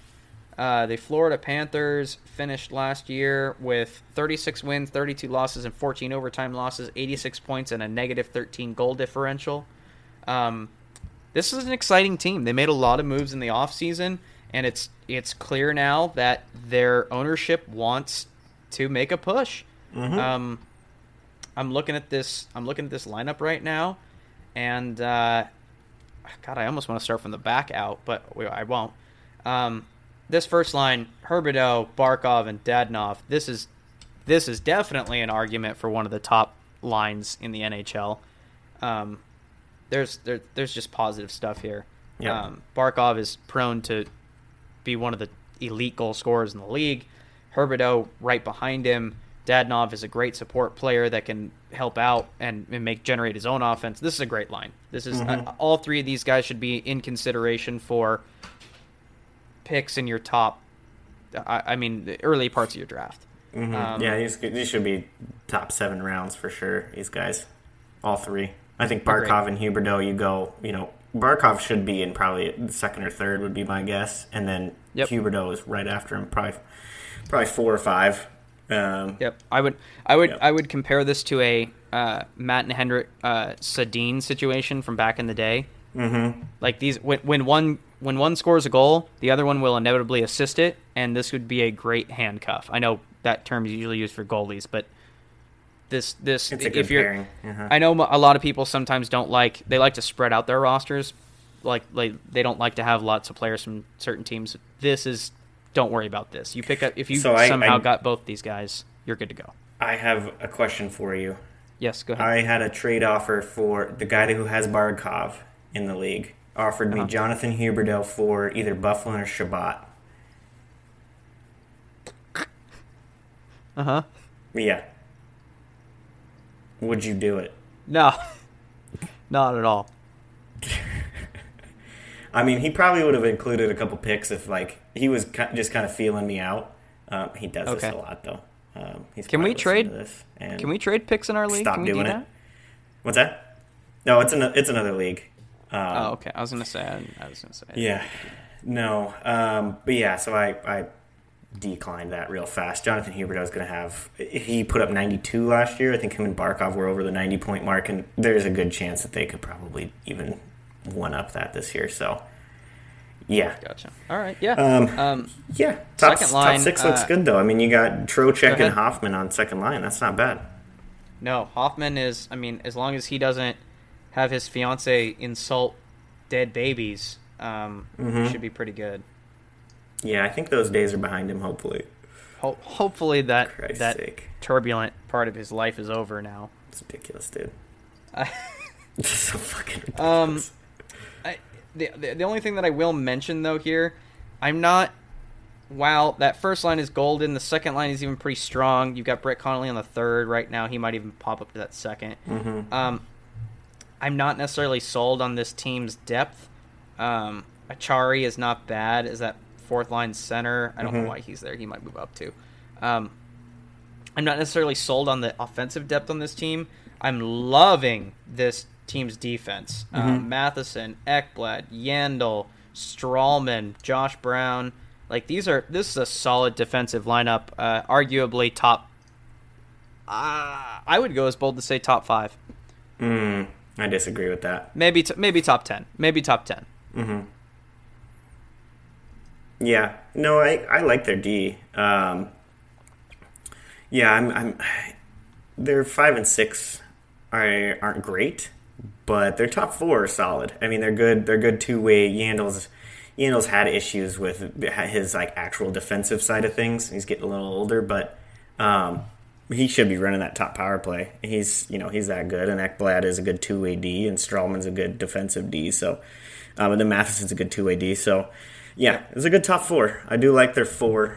And it's just a great compliment to what I think could potentially be a strong top 9 for them is a good top 4, and then. We were obviously always going to get into it. Their goalie situation is looking just okay. I'm a big fan of their goalie situation. Sergei Bobrovsky, obviously, he's going to have Russians love the warm weather. He's going to be happy there without such a spotlight on the guy. He's not going to have torts fucking literally up his ass. And then you've got, and then in the wings, they've got the impressive rookie, Montembeault. Mm-hmm. So I love this goaltender duo. Montembeault showed last year that he's capable of handling a heavy workload if needed. But Bobrovsky's a fantastic goalie, one of the top in the league. I think this is going to be a good team. Overall, so fantasy-wise, obviously that top line, second line, great mix-in, just mid-draft. Nothing wrong with these defensemen. Yandel, Ekblad, Strawman for defensive points is not bad at all. Even positive plus-minus if he gets playing time. And then, Bobrovsky is an automatic pick for a starting goaltender. And Montembeault, I would, if he, the off night when Bobrovsky gets, if he gets hurt or if he's taking a break, pick him up for a spot play because this is a good team, and I kind of equate him to Phoenix Copley. Like, is Copley going to get a lot of playing time with Washington? Not really, because it's Holtby. But when he does play, it's a win. This is a good team in front of them. So, yeah, I've got Bobrovsky in a top 3 for me. Yep, I'm going top 3 goalie on him. I know there's a lot of conversations going on. New team, is he going to be as good as he's been? He's behind Seth Jones and Werenski. Can he actually be good? Look, I think he's won the Vezina twice, right? Or maybe I'm just stoned. No, he has. Either way, he's a great goalie, and he needs to be. I kept him in one of my leagues, so I'm a little bit on his side. So, but I'm going top 5 with him for sure. I don't think there's anybody that would say he's outside the top 5. Yep. Yeah. No, this team has some good fantasy implications. You're right. Absolutely. No, and as far as standings wise, I am predicting they will make a run for the playoffs. I would say I will classify them as a bubble team, but more of a inside with possible outside instead of an outside looking in team. I think they're going to be better. So the next team we're going to talk about is the Montreal Canadiens. I think they're going to be better than the Canadiens, and they're going to push for that next spot. I can't, since it's the wild card that I think they're going to take. I can't guarantee playoffs because of the Metro and how that goes out, but they're definitely they'll take the fourth. They'll take the fourth spot in this league or in this division, and definitely possibly playoffs. Mm-hmm. I got them sitting in my third. Actually, Ooh. so we'll get to that here in a second. We got. I like what you're getting at. Okay, so number 4 from last year, Montreal Canadiens, 44-38, 96 points with a plus 13 goal differential. This team did a little bit through the offseason, but it's still relatively the traditional Montreal Canadiens that we've known for the past couple years. They were really hurt by injuries last year. God, whoever did Daily Fantasy really is a big fan of them. They love Montreal, dude. They got Brett Kulak as a fucking 74.9. What the fuck? Whoever's doing Daily Fantasy, you got to redo this. This is not awesome. Paul Byron. Come on. That is fucking hilarious, dude. Okay, so we're gonna not go off of Daily Face-Off because according to this, Montreal's the greatest team in the league. This is the best team in the league right here. Yeah, according Their to Daily fourth line Face-Off, is a 73.61. Thomas Tatar is a 77. laughable. Are you fucking kidding me right now? That's okay, laughable. anyway. So, yeah, they've got Thomas Tatar, Denal, and Gallagher on the first line. I'm not. This is a very good team. They're not great. Mm-hmm. They're not excellent. This is a good, well-rounded team. Thomas Tatar, yeah, I know I'm a little hard on him because of his time in Detroit. Honestly, I don't think that. And Vegas. Honestly, I don't think he's top-line material. I don't know why they have him there. Drouin, we'll see if that pans out. It hasn't yet so far. Domi could have a year. Nick Suzuki is a fantastic prospect. I think he's a little young. I don't know if he's going to light the lamp. He's young. I think there's lots of potential there. I don't know if he's just going to do it this year. He's looked good, though. Yeah. And then third line, why do they have these guys in the group? I just don't I don't. The third line doesn't impress me. And, the fourth line doesn't impress me. Paul Byron is a fourth line player. Nick Cousins, Jordan Wheel. Don't understand why Daily Faceoffs has them ranked so high. They have potential, but this is, yeah. This is the fourth line. This is a standard fourth line. Yeah. Same with the defense. Like, why? It's funny. Jeff Petrie is higher. I'd be curious to go look at some of the other defensemen that they have rated. But how is Jeff Petrie? Jeff Petrie is not. Let me see what he did last year. This is funny. Shea Weber is the best defenseman on this team by a mile. They have Jeff Petrie ranked at 78.9 rating, which is just fucking not even remotely close. Petrie's had 2 years of 40 plus. He had 46 points last year. That doesn't make him a 78. So no, he's a decent defenseman. Like, he's a good second line defenseman, maybe even a first line in certain situations, but he's not 78. That makes it like they're saying he's one of the most elite defensemen in the fucking league. That's just not right. Brett Kulak is fine. This is not. I don't mean to take away from Daily Faceoff in the sense that, like, I'm saying they're terrible. I'm not going that hard, but they're not. They're just not this good. They're a well-rounded, solid, good team. Yeah, I'm not. I don't like their. Yeah, I mean their top 9 is pretty solid. This team comparatively to me is very much like Florida, right? I see these two teams very similar to each other. I think Florida has more top end talent up front. Agreed. And I think the defense here, you can look at a guy, and you can relate them, Shea Weber, right? You can say, okay, Yandel scoring prowess wise, right, or Ekblad, right, where he's got a little two-way stuff. So I think their defensive core is very relatable to Florida in that regard, and then they have a goalie like Price, right? So I mean, this team isn't bad. No, by no means are they bad. Right. This is a team, and this is one, and I think very similar to what I did with the other East division is there's 3 teams for me that I think are going to circle between 3, 4, and 5. And this is one of them, right? So this team could end up between 3 and 5 for me. I don't think anything's possible with Price, right? Price is a pretty good goalie. So for the reasons that we think Jesus, what the fuck is that noise? Feels like a Mack truck just went past my house. So for the reasons why I like Florida to do well, I for the opposite of this team. Like, Florida, I think, has a little less depth than this team, but I feel like the star power of Florida will put them over this. I think the star power will outweigh the slight better depth that Montreal has over Florida. Also, I think the linchpin of that is goaltending. While Carey Price is still an elite goaltender, injury concerns are still there for this guy, and mental space is it like at this point this guy's got to be mentally fatigued of just getting, being one of the elite goaltenders in the league and still not even not even catching it. So I think he's a little shell shocked at this point. If he gets hurt, if it's the same thing as every year. If Carey Price goes down, this team automatically becomes an outside looking in bubble team. Keith Kincaid can't carry. Are you sure? Yes, I'm fairly certain that Keith Kincaid cannot carry a workload. Or did you see his time in New Jersey? He's good. Because he's definitely had shots at starting roles. Let's refer to the Corey Schneider debacle.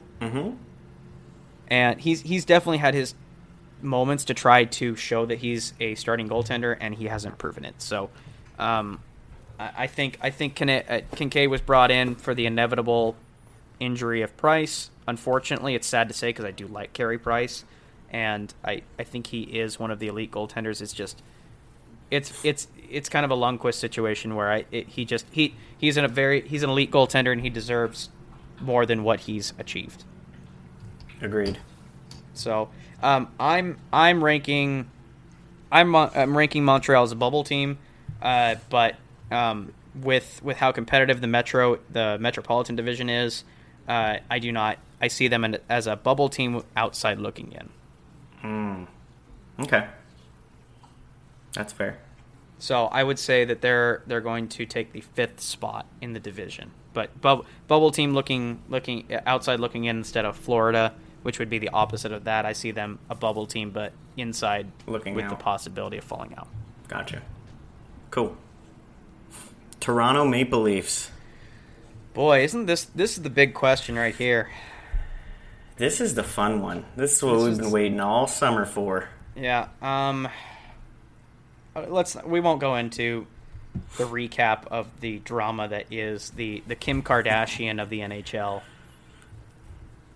Kim Kardashian of the NHL. Are you talking about Austin Matthews? This team is the keeping up of the Kardashians of the NHL. Like they're the reality show of the NHL. For some reason, anytime something happens at Toronto, for some reason, every hockey fan, regardless, even if you like the fucking Maple Leafs, you have to care. So I don't know why that is, but for some reason, every hockey fan knows about the internal drama of the Toronto Maple Leafs, and we're looking at it. This team, as much as I like to bag on this team, they have improved their one weak spot, defense. Cody Ceci is he's formidable. He's a more reliable replacement for Jake Garnier. I think he's going to shore up some defense, which is great because Morgan Rielly is a very offensively minded defenseman. Jake Muzzin and Tyson Barrie, I think, are going to be a great second line duo, and they might even see some first line minutes. I don't like that third line D, but you got to give up somewhere, right? Yeah, it's a third line D. I think that top 4 D is great. I almost don't even want to talk about their offense. Like it's on paper, this is the best. This is arguably top 3, shying for best top 6 in the NHL. Johnson, Matthews, Nylander. But these are all assuming that these players play well. Is Nylander going to be the player that he signed for? That's up for question. I'm kind of skeptical. I honestly think that Nylander won't play up to his potential and might not play as well. Where he's played good is along Matthews' wing, though. So if he sticks there instead of playing with Kadri, he could bounce back to those numbers. I can see him doing between 50 and 70 if he hangs out with Matthews all. If he hangs out, yes. He is historically all of his points have come when he skates with Matthews. So there might be some chemistry there. Unfortunately, if he gets moved off of that line, which Babcock is kind of lacking in judgment lately, so that might change up. Matthews is going to do just fine. He's going to be one of your top draft picks. See, this is my word of caution. Nylander and Johnson, those wingers on Matthews' line, I would be skeptical. I wouldn't chalk them up as a given. Like if there's somebody better, obviously they're going to do well on Matthews' wings, but if they move away from that, it could bite you in the ass. That second line of Mitch Marner and John Tavares, That's the first line. Daily faceoff is fucked. How do they have Mitch Marner at 77 but Petrie at 78? Because they're smoking some good shit. Yeah, that doesn't make any fucking sense. In fact, they've got Mitch Marner so low below Austin Matthews, and I just totally disagree with that. But anyway, Kasperi Kapanen, John Tavares, and Mitch Marner, that's a first line anywhere else. Yep. This is that's the right and the left right there. This is going to be a great. All these guys are going to be great fantasy value, and they're going to power the offense. They did lose. They basically traded offensive depth for defense, which is good. They needed it. They didn't need offensive depth. They've got the two top best lines in hockey, arguably. So you got Kerfoot on the center there. Yeah. I wouldn't pick him up. He's surrounded by nobody. I don't think he might good generate. Anyways. Yeah, it's not. Same with Jason Spez on that fourth line. It's not worth picking him up. His days are done. But defense is solid. I like the top four of Riley, Ceci, Muzzin, and Barry. They'll generate some points, especially if they're on the power play. Yep. I guess my only question mark here is, and it's not a big one. Like, this team is honestly a contender. My biggest question mark here is Freddie Anderson. He has. There's just this. I have not been convinced by Toronto fans yet that he is one of the elite goaltenders in the league. I have not been convinced of that. Yeah. This is a better decor than he's had, but the guy that they brought in specifically to bolster the decor is not defensive whatsoever, right? So Barry is full. I don't think he can skate backwards. Right? This guy trips over his own fucking skates when he skates backwards, probably. So he's not fully defensive zone gonna help Freddie out. So I think from that perspective, they didn't get much better on the back end. Barry's on the offensive blue line, and the puck's coming his way, and he's just like, C-cut, C-cut, C-cut. He's been working on it, though, From what I've heard, he's just been doing backwards skating drills. So, I mean, so will Freddie do any better? Probably not, but look. This is a good team. It's still a good team. It really is. It's a nitpick. This guy's still an above-average goaltender, and that's all he really needs to be on this team. I think their backup goalie is where I'm a little worried. So Hutchinson, so... But that's how it's always been, right? So they've been getting away with it for a couple of years now. They've never had a good backup goalie. Garrett Sparks is now playing for the Chicago Wolves. Exactly. Yeah. He was traded to Vegas and then lost out to Malcolm Subban. So now he's basically the starter in Chicago for the AHL team. Yeah. So, but this is what we've been talking about the whole time. This is a very, very top-heavy team. Getting a guy like Zach Hyman back will shore up a little bit of depth on the forward group. Defense 5 and 6 are sketchy, and we'll see. I think they have a lot of the contract stuff behind them, so maybe that's a plus just from a locker room standpoint. But there's a ton of fantasy on this team. This is ridiculous. I mean, if realistically you're looking at 2 defensemen, a goalie, and probably at least 3, and then maybe 4 or 5 forwards that are going to be in fantasy. Yep. Someone's going to have them. So, yep. Good. All right, where do you got them? Where do you got them at? I always worry a little bit with top-heavy teams, and so I actually have them at 4. I think they fall down a little bit, but not far enough. They're still going to be in the playoffs. I think they're still fine. That's funny. Yeah. 'Cause I'm going the other way. You go the opposite direction? I'm thinking because the next team we're going to talk about, I think, is going to have regression. So I think Toronto is going to be second in this division. They like I said, they were a defense. I was saying it all last year. They were a defense away from being an elite team, and they did it. Is it the best defense of the league? No, but it's good enough to cover up most of the mistakes, the defensive lapses that heavily offensive offense will have. But that's the thing, is the two guys that they added. So CC is only replacing Zaitsev. So you're really your only, like, where you're getting better. You could argue CC's replacing Garnier. Yeah, I mean, I'll entertain that. So you're basically trading Barry is Barry is replacing Zaitsev. So you're basically replacing. I think those are improvements on both. Yeah, I would take like overall.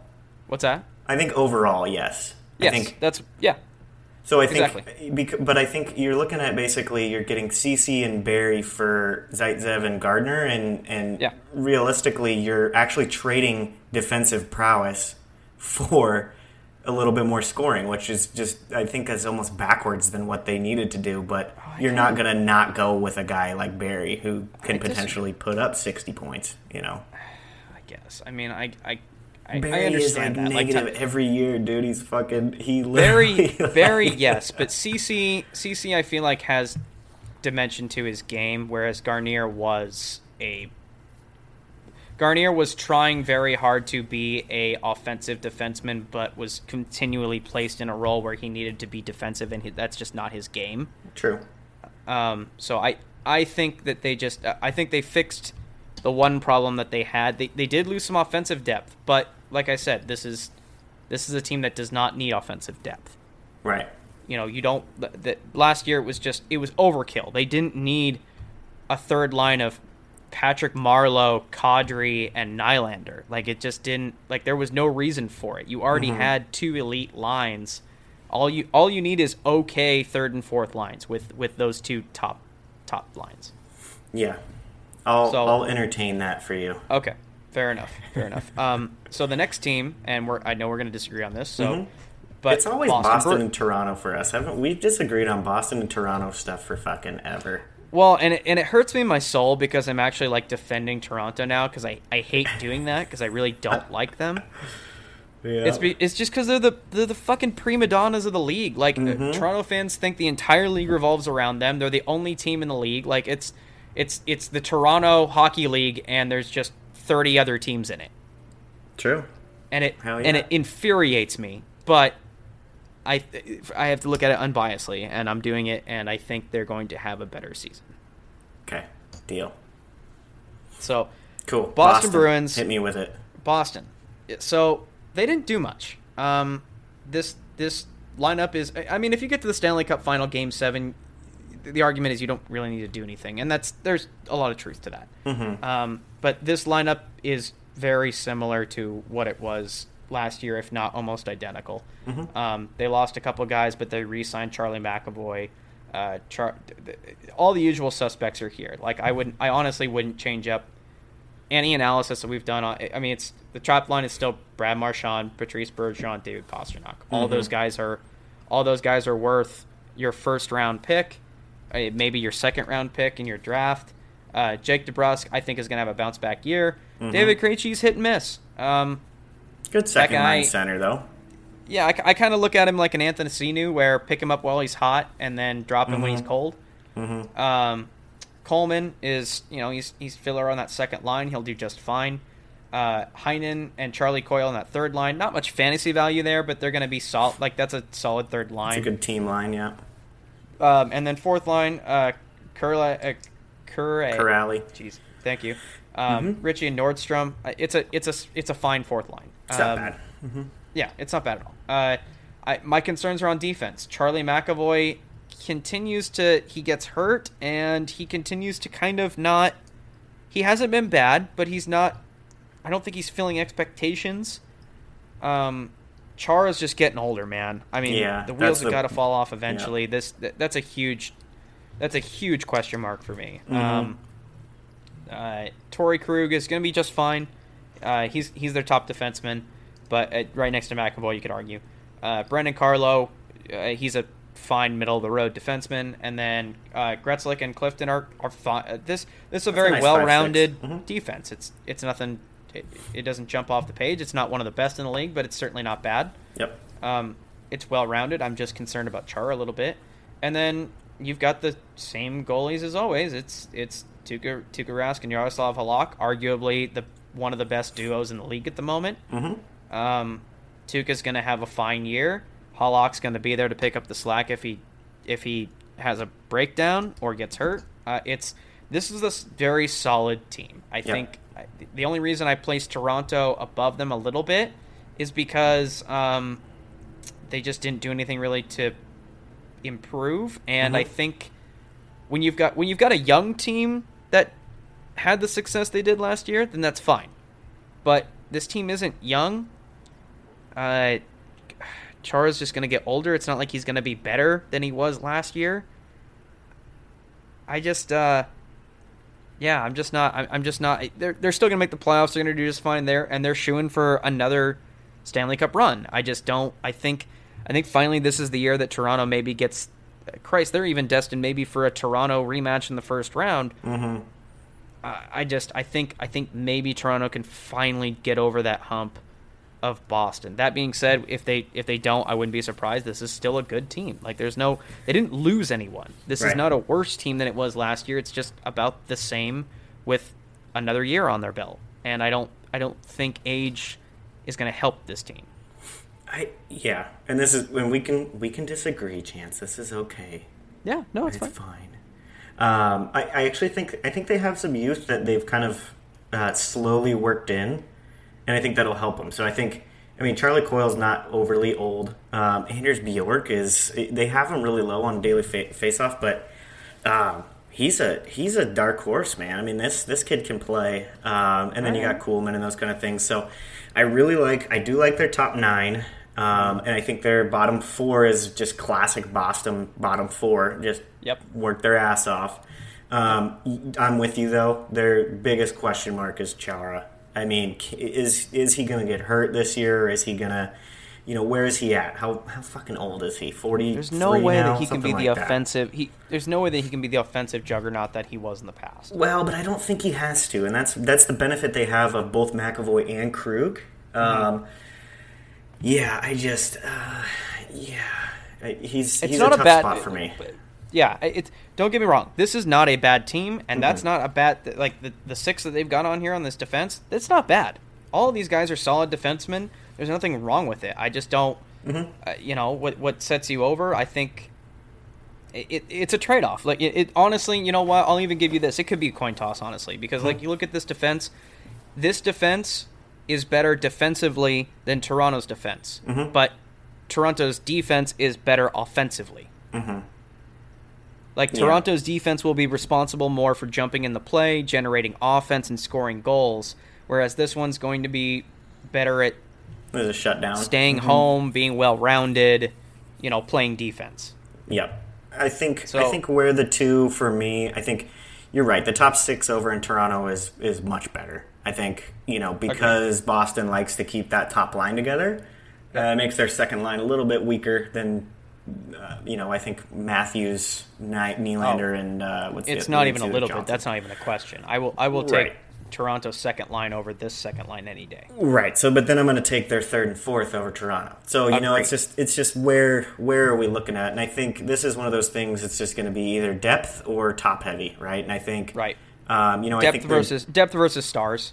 Yeah, exactly. So, and then I think then you look at the goalies, right? So Tuukka Rask is comparable to Anderson. I would say Rask is a little better than Anderson. And then, you got Halak.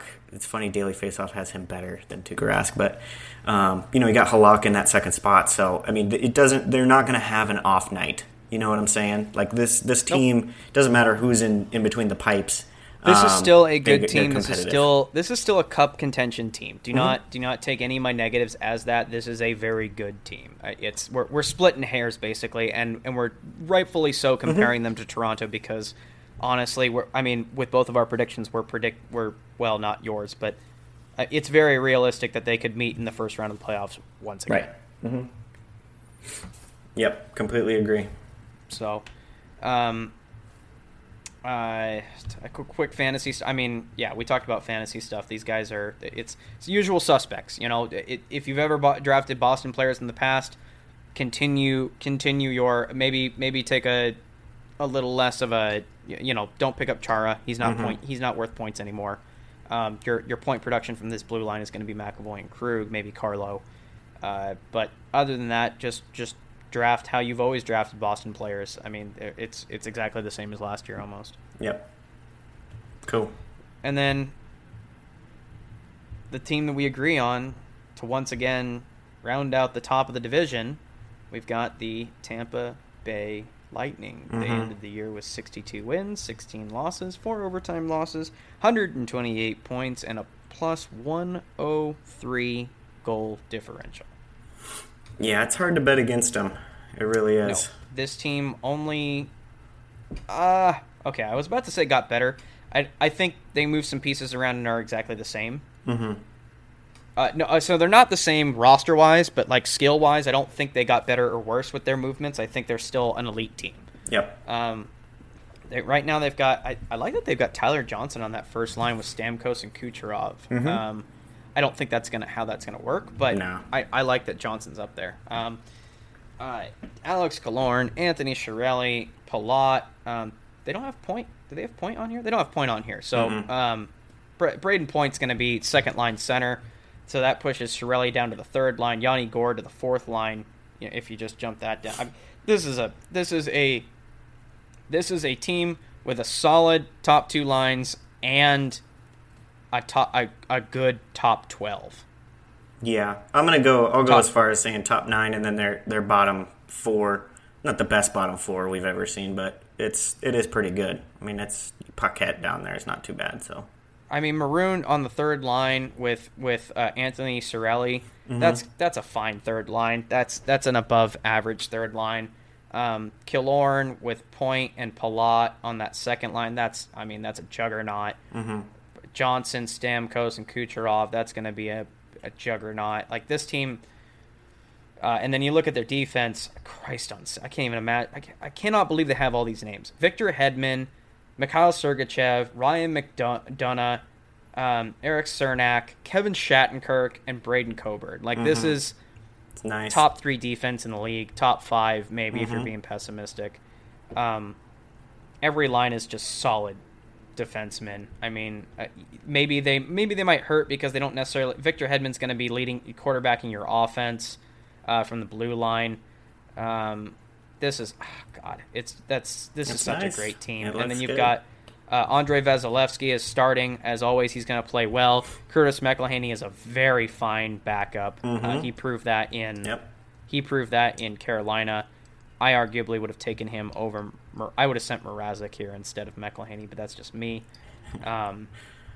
McElhinney is a fine backup goaltender, if not, and can easily take the reins if Vasilevsky gets hurt or needs a break. Yep. Barring another catastrophic meltdown in the first round against Columbus, this team is going to take first in the division, first in the conference, probably the President's Trophy, and even with the horrible disappointment that was last year, this team is shoo-in to be a favorite for the Cup. Yep, I think if you're thinking this team's going to finish anything other than, top 3 in that division, you pass it along, dude, because that shit is good. Yeah. This team should finish first again. Tons of fantasy. All right, so much fantasy around here. This is crazy. And not just by, he's Palat's playing with Stamkos. I mean, Palat, he definitely. I'm taking them later in rounds, but, someone like that or Tyler Johnson, right, they still should probably be owned. Just they're on Tampa, Just because who they're skating with. Exactly. I mean, yeah. So, yeah, this team finished top for me. It wasn't even hard for me to decide that. I do like some of the other teams in this division, but it's going to be hard. They're just going to be trying to catch this team the whole year. So, that's where they're at. Yep. Cool.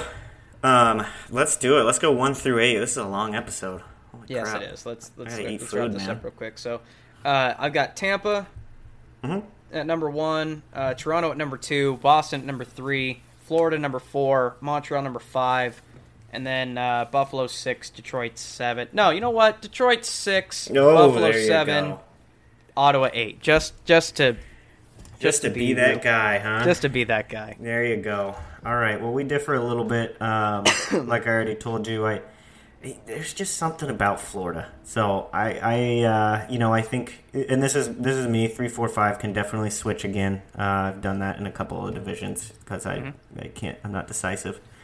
Tampa 1. I got Boston 2 still. I think that I think I'm gonna go along with depth is gonna be better. If your third line can stop their first line from scoring goals, it's gonna be hard for you to win games. So that's a fair point. Yep. Third, this is where I get a little ballsy. So I'm gonna go 3 is gonna be Florida. I think they made the moves. Pick. I like them. I'm gonna eat my words on this one probably, but I like them. I like them enough. I think they made enough moves, and I think they're gonna take a step forward. If it's that far of a step, I don't know. Right. But then Toronto, I don't think Toronto's going to fall out too much, and I think you'll see them. If anything, they're going to be battling, for that 2, 3, 4 rather than the 4, 5, right? So I think that's where you see them. It's hard to pass up on some of the depth that they have, Yep. And then I have Montreal. So Montreal in 5th. And then nothing changes for me 6, 7, 8. I think. Okay. I think Buffalo kind of has their goalies are sketchy, but so are Red Wings. So I think where Buffalo gets the wings on is defensive depth. But Detroit's got those good rookies, man. That's a team to watch for if you're in a keeper league for me, right? Detroit, really. I'm not being biased at all. Like if there's a team to watch that is truly in the process of a strong rebuild, like it's the Red Wings. Like this team is in a process of once these guys get older and develop, Larkin becomes a grizzled veteran. Because again, remember, this kid is the top line center on the team. He's vying for captaincy, and he's only 23 years old. Mm-hmm. Yeah. 22 years old, 22 or 23 years old. This guy, he's still very young, and he's basically the leader of this team. I think as soon as the few old guys that move away, Cronwall's finally gone, that kind of thing. So that team, God, there's a lot of hope for the Red Wings moving forward because the youth that they've got on this team and in their system. I mean, Grand Rapids Griffins have won the Calder Cup not this year, but I think year before and then the year before that. Well, it's because they got Drew Miller down there, dude. Oh yeah, they got fucking old Sandy hair. They do have him. He's just doing great. Yeah, and then 8 for me is obviously Ottawa. So, but yeah, I think both Red Wings and Ottawa. I'm watching their young guys because I think both teams kind of have some young guys that are definitely interesting. Sure. But yeah, I think the top 5 and with where the Metro's at, I really just it's going to be a battle for those wild card spots. But I think the Atlantic's a little better. Yep. So I think potentially 5 could get in from the Atlantic. So we'll see. Yeah. That's a wrap. Cool. All right. My God, 2 hours, dude. Yeah, we gotta wrap this up. So let's call it and say, everybody, thanks for listening. This has been season 1. We say that like it's just a mile marker for us. Nothing's gonna change. We literally do another one in it'll just show season days. 2 on our thing, so it's not that big a deal. But yeah. Big mile marker for us. We're happy to keep you around, and hopefully we can bring you some good content when the playoffs start. Let's go hockey. Or when the season starts. Hockey time. Let's do it. All right, we'll see. We're gonna jump back onto our Sunday routine, and we'll see you on Sunday. Bye.